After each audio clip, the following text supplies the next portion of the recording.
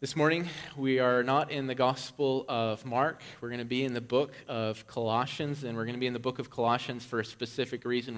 We're setting the stage for this coming fall, what we're doing. And so our sermon is from Colossians chapter 1, verses 24 through 29. If you don't have a Bible with you this morning, I would encourage you to grab one, and you can find Colossians chapter 1 on page 983.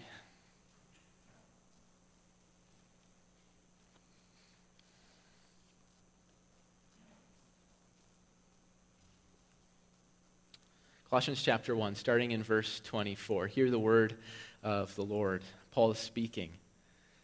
Now I rejoice in my sufferings for your sake, and in my flesh I am filling up what is lacking in Christ's afflictions for the sake of his body, that is the church, of which I became a minister according to the stewardship from God that was given to me for you, to make the word of God fully known, the mystery hidden for ages and generations, but now revealed to his saints.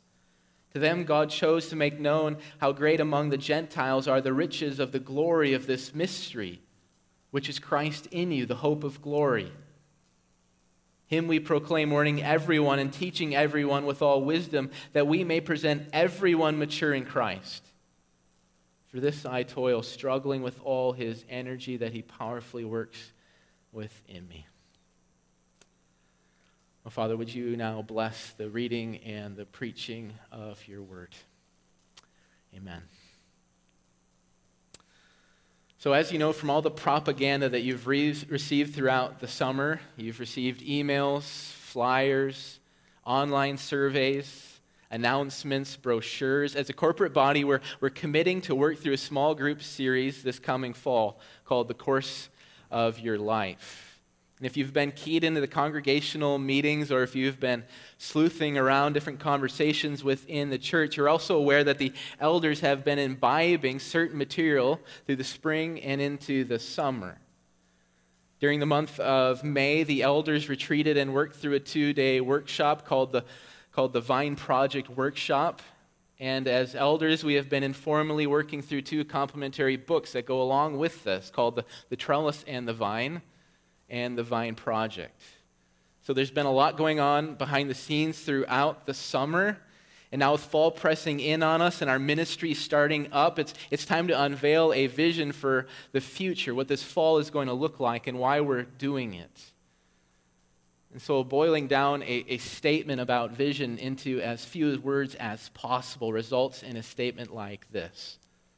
We are laying a foundation for future fruitfulness. That's what we're about. We're laying a foundation for future fruitfulness. And in our time, as we explore what this statement means, I want to accomplish 2 practical ends, and I've been praying for these ends throughout the week. And the first end is this, that we would gain corporate clarity about who we are as God's people and what we're doing as Fort William Baptist Church. And the second aim is this, that we would grow in enthusiasm and zeal for this coming season of ministry. Not that we would just know, but that we would be excited and ready to take hold of what God has for us. And as we begin to think about this vision, laying the foundation for future fruitfulness and its particulars, especially the course of your life for this fall, I need to offer 2 important caveats, 2 important qualifications. And the first qualification is this season of ministry, the course of your life, are not ends unto themselves. And what do I mean by this? Well, I mean when we finish the 9 seminars and the 2 Saturday intensives and the many one-to-one meetings that we will all go through, when we've finished all these things, we haven't arrived. We haven't graduated. We're not done with this work. Rather, the vision statement is laying the foundation for future fruitfulness. And what we will learn this fall and what we will practice this fall is hopefully just the beginning of what God has for us as his people. And the very wording of our statement guards us from this temptation. Just think about the builder when he lays the foundation. He doesn't lay the foundation as a piece of art or as the finished product. Rather, the foundation gives substance and structure to the future home, and the builder has to return after the foundation is complete and then erect a building upon that foundation. And what we're doing this season, Lord willing, is just the beginning of our work together. And the second qualification is that this season of ministry, the small group series, is not a silver bullet. If you're having marriage difficulties in this season of life, if you're having family problems in this season of life, you will likely still have those problems and difficulties when the course is over. You're not going to get a 5 or 8 easy step process to solve your present crisis. We're not troubleshooting in this course. Foundations aren't about troubleshooting. And again, our vision guards us from having short-sighted expectations. We're doing the work of laying a foundation in the present time with our eyes set upon the future. We're like a patient farmer who in the spring plants seeds in the ground and then has to wait until the fall to receive fruit from the ground. The fruit that the farmer looks for, the fruit that the farmer longs for, cannot grow in 1 or 2 weeks. It can't even grow in 1 month, but it takes a season. In the same way, what we're looking for cannot be found in a short period of time. What we're longing for cannot happen overnight. In this present season of laying a foundation is doing the careful and exacting preparatory work of foundation laying or seed planting or whatever metaphor or illustration that you might like. It's the work of discerning what's actually going on in our hearts. It's the work of discovering what there actually is in Christ Jesus and who we have become in Christ. It is the work of carefully understanding biblical principles. It is the work of creating and living by healthy and biblical habits. It is the work of taking those principles and those habits and then constructing a lifestyle, a mission mindset out of them. And so with these 2 qualifications before us, we can do a positive work this morning. And embedded within our vision, we've already seen it this morning, is a metaphor. We are laying a foundation. We are putting in the footings. We're doing the groundwork. Intuitively, we understand that the foundation is not the end goal. And so this should lead us to ask a series of questions as a people this morning. What are we aiming to achieve? What will this building look like when it's completed? Even more, what kinds of materials will we need for this project? What kind of tools will we need to acquire? What kind of skills are required for this project? And the most important question, what is this going to cost us? And any wise and competent builder, before he begins his project, will have answers to these questions. The builder will have studied the blueprint, poring over the diagrams and the sketches until he has a firm understanding in his mind of what he is laboring and working for. And he will have this image before him at all times during the project. Whether he's erecting walls or putting up drywall or wiring or putting up the finishing touches of trim, all is done with the blueprint in mind, this vision of where he wants this project to go. Even more, the builder will have acquired and have ready access to all the materials that he will need for the project. He will make sure that he has all the required tools at his disposal. And the builder understands that a firm knowledge without the proper resources is worthless. You need both. And so we have all sorts of questions before us this morning. Where are we going? What are we building? And how do we get there? What tools do we need? What tools do we need to sharpen to get there? We can only find answers when we look into the Word of God. And when we look into the New Testament specifically, we find in the Apostle Paul a man who can answer our many questions of where we're going and how do we get there. For in Paul, we find one who at his conversion was set apart for gospel labor. The Lord Jesus called Paul his chosen instrument, set apart to give his name, to bear forth his name before Gentiles and kings and the children of Israel. And Paul identified himself as one equipped for this very work. His accreditation came not from man, but from God. Paul says in the book of Ephesians that he was made a minister according to the gift of God's grace, which was given by the working of God's power. And all the more, Paul had a clear understanding of the gospel and what is entailed in the gospel. And he did not receive this understanding of the gospel from any institution or seminary or learning center. Rather, Paul speaks in the book of Galatians. He says, I did not receive it from any man, nor was I taught it, but I received it through a revelation of Jesus Christ. And Paul was not slack or slothful in his calling or mission that Jesus called him to. Paul says, I worked harder than any of them. And Paul worked with precision and skill. He says, according to the grace of God given to me, like a skilled master builder, I laid a foundation. And when we look at the life of Paul, he was utterly committed to the building project he was called to. He writes in 2 Corinthians saying, giving us these sober words, he says, "We do not want you to be unaware, brothers, of the affliction we experienced in Asia. For we were so utterly burdened beyond our strength that we despaired of life itself. Indeed, we felt that we received the sentence of death. 5 times I received at the hands of the Jews the 40 lashes less one. 3 times I was beaten with rods. Once I was stoned. 3 times I was shipwrecked. A night and a day I was adrift at sea, on frequent journeys, in danger from rivers, danger from robbers, danger from my own people, danger from Gentiles, danger in the city, danger in the wilderness, danger at sea, danger from false brothers, in toil and hardship, through many a sleepless night, in hunger and thirst, often without food, in cold and exposure." And as we look over this brief synopsis of Paul's life that we find in the New Testament, his qualifications to help us answer these questions are evident.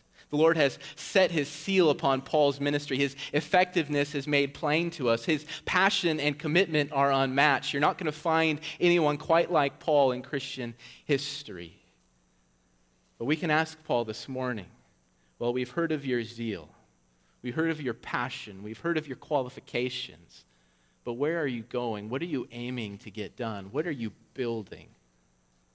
And in Colossians chapter 1, verses 24 through 29, we find Paul's divinely certified blueprint for ministry. And in these verses, we can see Paul's suffering and struggle for the church. We find his zeal and love for the proclamation of the gospel. But in the midst of all of these descriptions, we find a clear purpose to it all. And we find it in verse 28. Paul tells us where he's going and what he's aiming at. He says, "Christ we proclaim, warning everyone and teaching everyone with all wisdom." Why? "That we may present everyone mature in Christ." What Paul is doing here is he's looking at the church in Colossae, and what he desires is that every member of this church would grow up into maturity. In the mind of Paul, conversion, repentance, faith, baptism, membership within the body are all necessary features of the Christian life. In fact, we can say to not have experienced all of these aspects, to not have shared in them, or to have practiced in all these aspects is not to be a Christian. But Paul understands that there's more to be done in the Christian life. And Paul's desires that all of these aspects so necessary for the Christian, conversion, repentance, faith, baptism, sharing in the corporate body of Christ, would deepen, would ripen, would come to full and complete stature within the lived experience of the Christian life. What we see in Paul in chapter 1 of the book of Colossians is a parental desire for the church. He desires that those who, by God's new birth, have become infants in Christ would grow up to be little boys and girls in Christ. And then those little boys and girls in Christ would grow up to be full-grown men and women in Christ. Or we could just say, as Paul says, that we may present everyone mature or complete or perfect in Christ. So this is Paul's aim, but we have to query him more. What does it mean to be mature or complete or perfect in Christ? What does that entail? And when we survey Paul's letters across the New Testament, we can boil down maturity into 3 aspects. So the first aspect of maturity that we need to grasp with is the aspect of conviction. So when we think about Christianity, there's an inescapable component to Christianity that involves conviction of doctrine. In and through the proclamation of the gospel, we learn certain things about who God is and what God is like. In the proclamation of the gospel, we learn certain things about Jesus and what Jesus has done. In the proclamation of the gospel, we even learn certain things about ourselves and what we have done. And when we study Paul's writings, we quickly come to understand that for Paul, doctrine is not something to be stashed away on a dusty bookshelf, or it's something just reserved for the pastor's study. But the doctrine, conviction and doctrine, this work of knowing God according to the Scriptures, is a work graciously given to every member of Christ's church, every disciple. We all, each and every disciple, are called to know God. And Paul's doctrinal desire for the church spills over in the book of Ephesians, chapter 4, verses 12 through 14. Paul, in this passage of Scripture, talks about Christ and that Christ has given gifts to the church, and he's specifically given pastors and teachers to the church. And when pastors and teachers exercise their function, something happens, and this is what happens, he says in verses 12 and 14. Until we all attain to the unity of the faith and the knowledge of the Son of God, to mature manhood, to the measure of the stature and of the fullness of Christ, so that we may no longer be children tossed to and fro by the waves and carried about by every wind of doctrine, by human cunning, by craftiness and deceitful schemes. And if we grab hold of Paul's logic, one significant aspect in Christian maturation is the knowledge of doctrine. The disciple who has moved from childhood to adulthood is a disciple who has understood what God teaches in the Scriptures. The disciple who has reached full height is a disciple who firmly knows who God is and what God is like. This disciple knows the gospel and what has become of him in Christ Jesus. And this disciple, as he reaches manhood or womanhood in Christ, is not easily blown away by the storms of false doctrine that beat against the church. This disciple is not easily tempted by appealing and crafty arguments that are contrary to the Scriptures.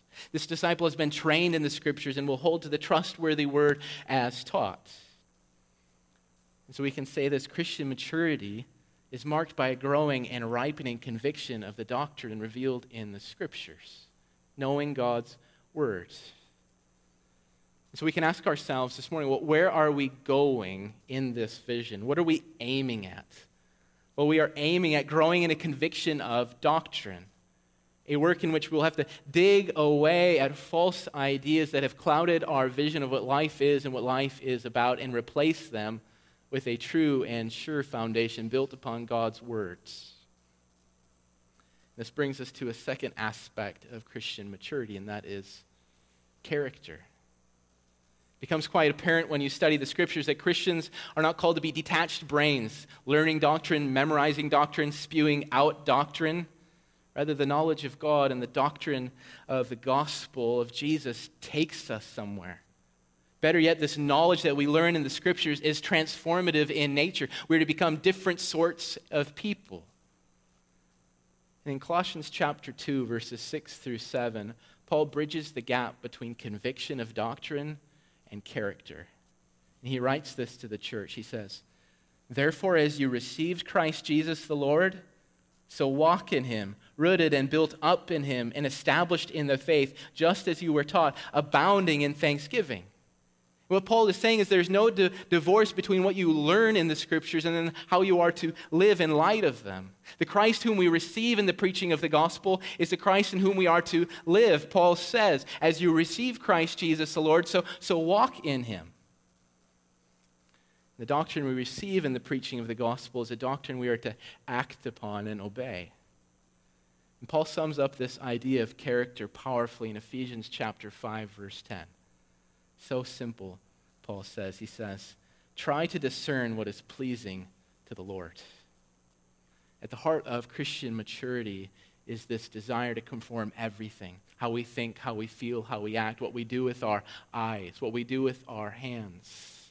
To conform all of these realities to one reality, and it is this: the will of our Savior. Try to discern what is pleasing to the Lord. And this matter of character gets down into the nitty-gritty.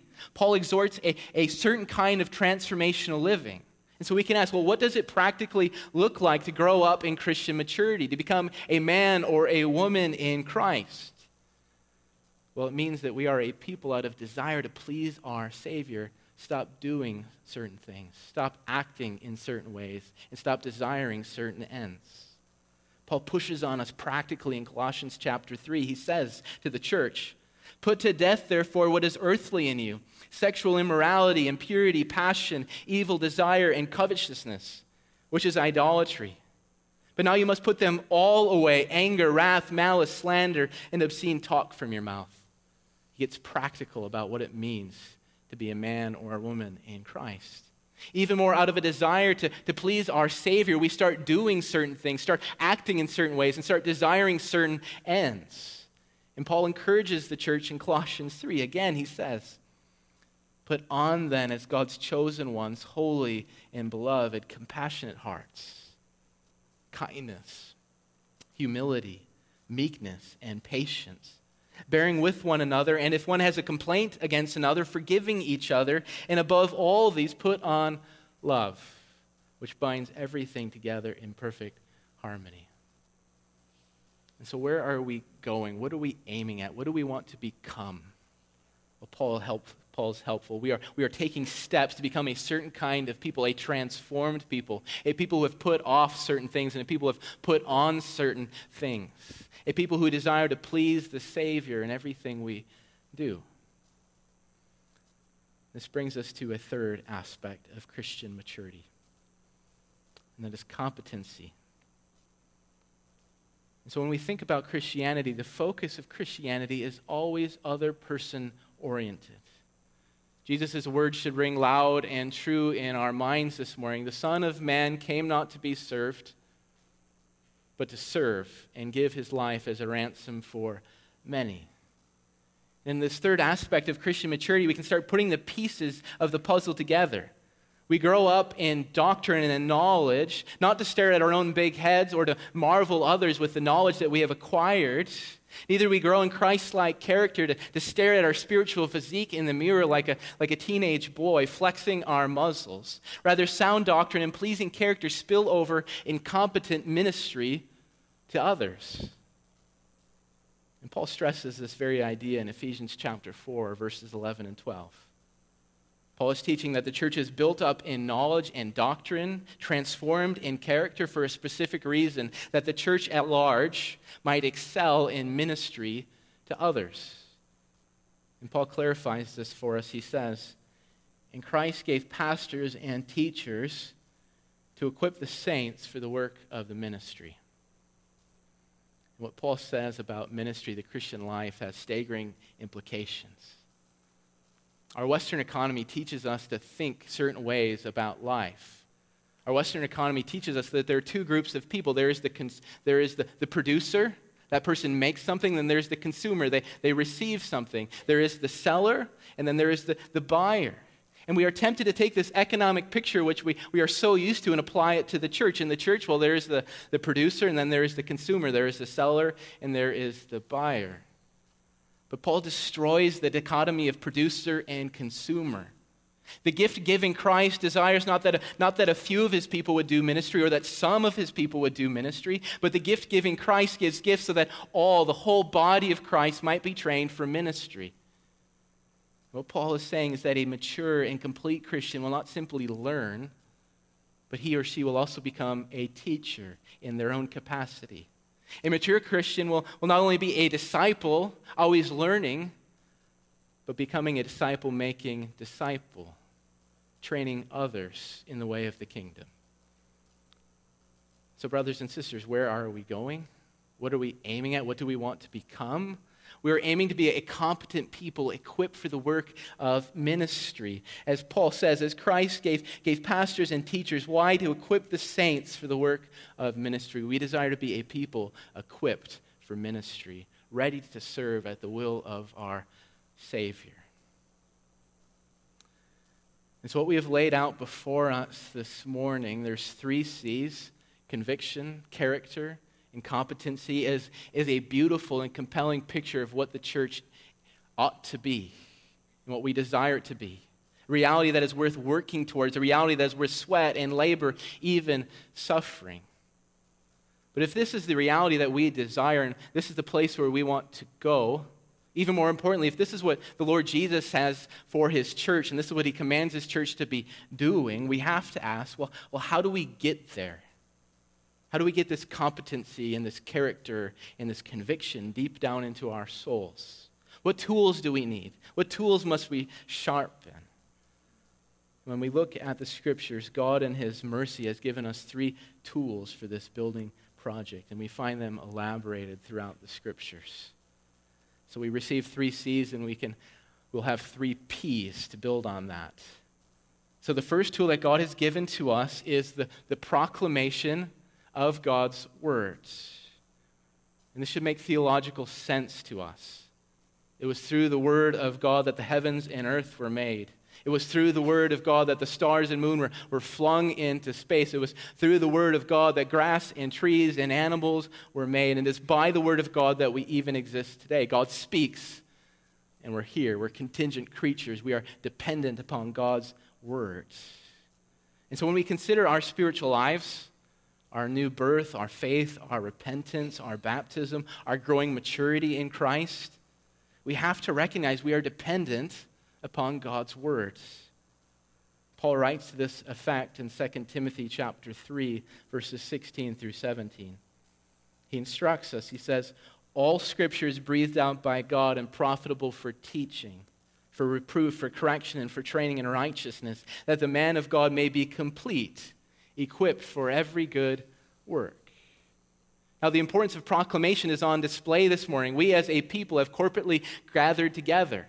We have said this morning when we woke up out of bed, I need God's Word today. I need it proclaimed to me. I need it preached to me. I need to hear it once again. And the importance of public preaching of God's Word is underlined throughout the Scriptures. 2 Timothy 4, verse 2, Paul commands Timothy, preach the Word. Be ready in season and out of season. But we have to insist. We can say this all the more strongly. We have to demand that the proclamation of the Word of God happen outside of Sunday morning sermons. The Scriptures cast a wide vision of proclamation for the people of God. The proclamation of God's Word has not been entrusted to one man for 1 hour once a week. And if this is your only diet of God's Word, you're going to be a malnourished Christian, a malnourished disciple, and you're not going to grow up to be a hardy man or woman of God.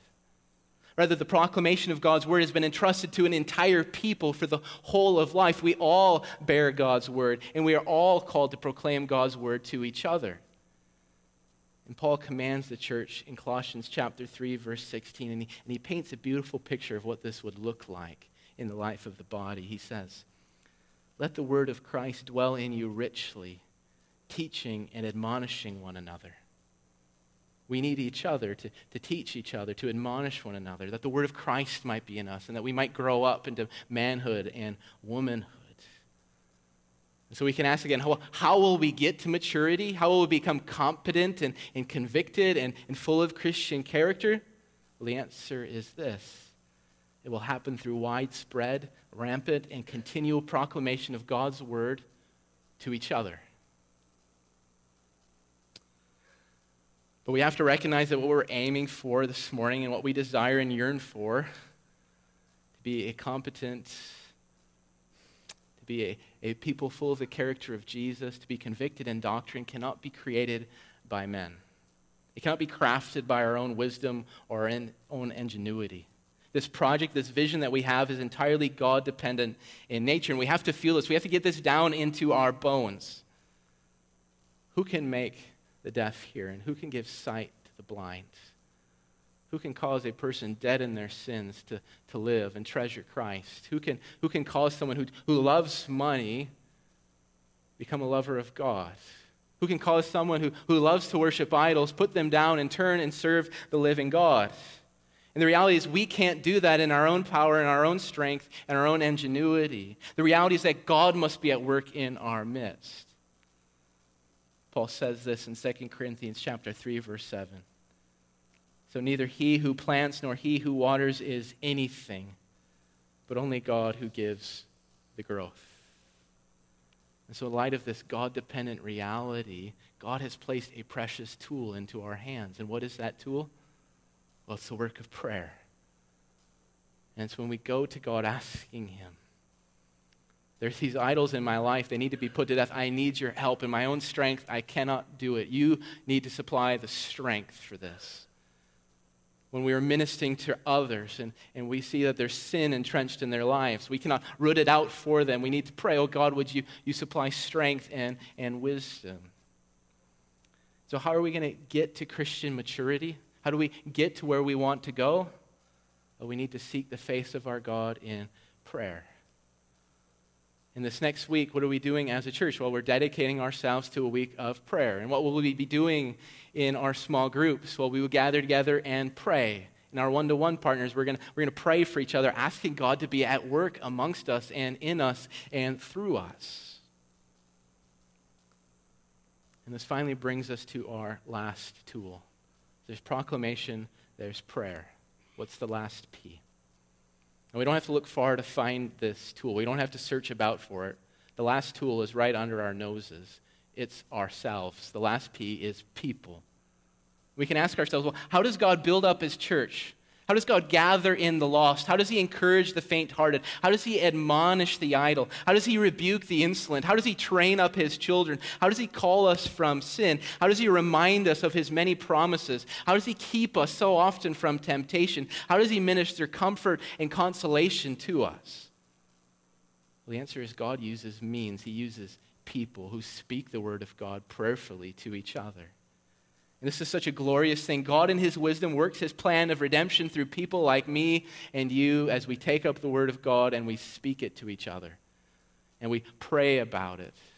This is how God administers grace and kindness to us, how he matures us into Christ. So we have this vision. We want to become mature. How do we get there? Well, we must use ourselves. We must be diligent. And so, brothers and sisters, here is the vision. We aim to be a people mature in Christ, a people firm in our convictions and built up in healthy doctrine. We aim to be a people of sound character, replete with the graces of Christ in us. Even more, we aim to be a people competent in ministry, taking part in the mission of God with wisdom and skill. And we might be like Paul, master builders. And so I call you this morning. Will you not strive with us and work and toil towards this end? Will you not pick up the tools that God has graciously given to you? Will you not take up the word of God and bear it, speaking the word of God to your neighbors and covenant partners and members? Will you not take up the work of prayer and prayerfully pray for each other? Will you not use yourself to this great end? So there's one last question. There's the vision. That's how we get there. What is this going to cost us? One cannot put a monetary figure upon this biblical vision. It's too beautiful. It's too precious for us. But we can be assured of this. It will be costly for us. We will have to overcome our fears and our anxieties, and we have many fears and anxieties. We have to overcome and put to death our love of comfort. We have to put away selfishness. This vision is going to cost us our time and energy. This vision is going to cause us, and we're going to have to put to death sins and vices and unbiblical habits, and they're going to be exposed before each other. It's going to cost us. And so we can say, what will this vision cost us? Well, it will cost us absolutely everything. But at the same time, there's a paradox in this vision and how we answer this question. This vision will absolutely cost us nothing. What is your sacrifice or your time or your energy or your comfort or your many individual pursuits in relation to the riches that are in Christ Jesus? What is our toil and trouble and suffering in relation to maturity in Christ and looking like Christ and acting like Christ and thinking like Christ? And when we think this way, when we make this equation, our sacrifice, our toils, our hardships are nothing compared to the weight of glory that we are striving after. So, brothers and sisters, this vision will cost us everything, but at the same time, it will cost us nothing. Let's pray.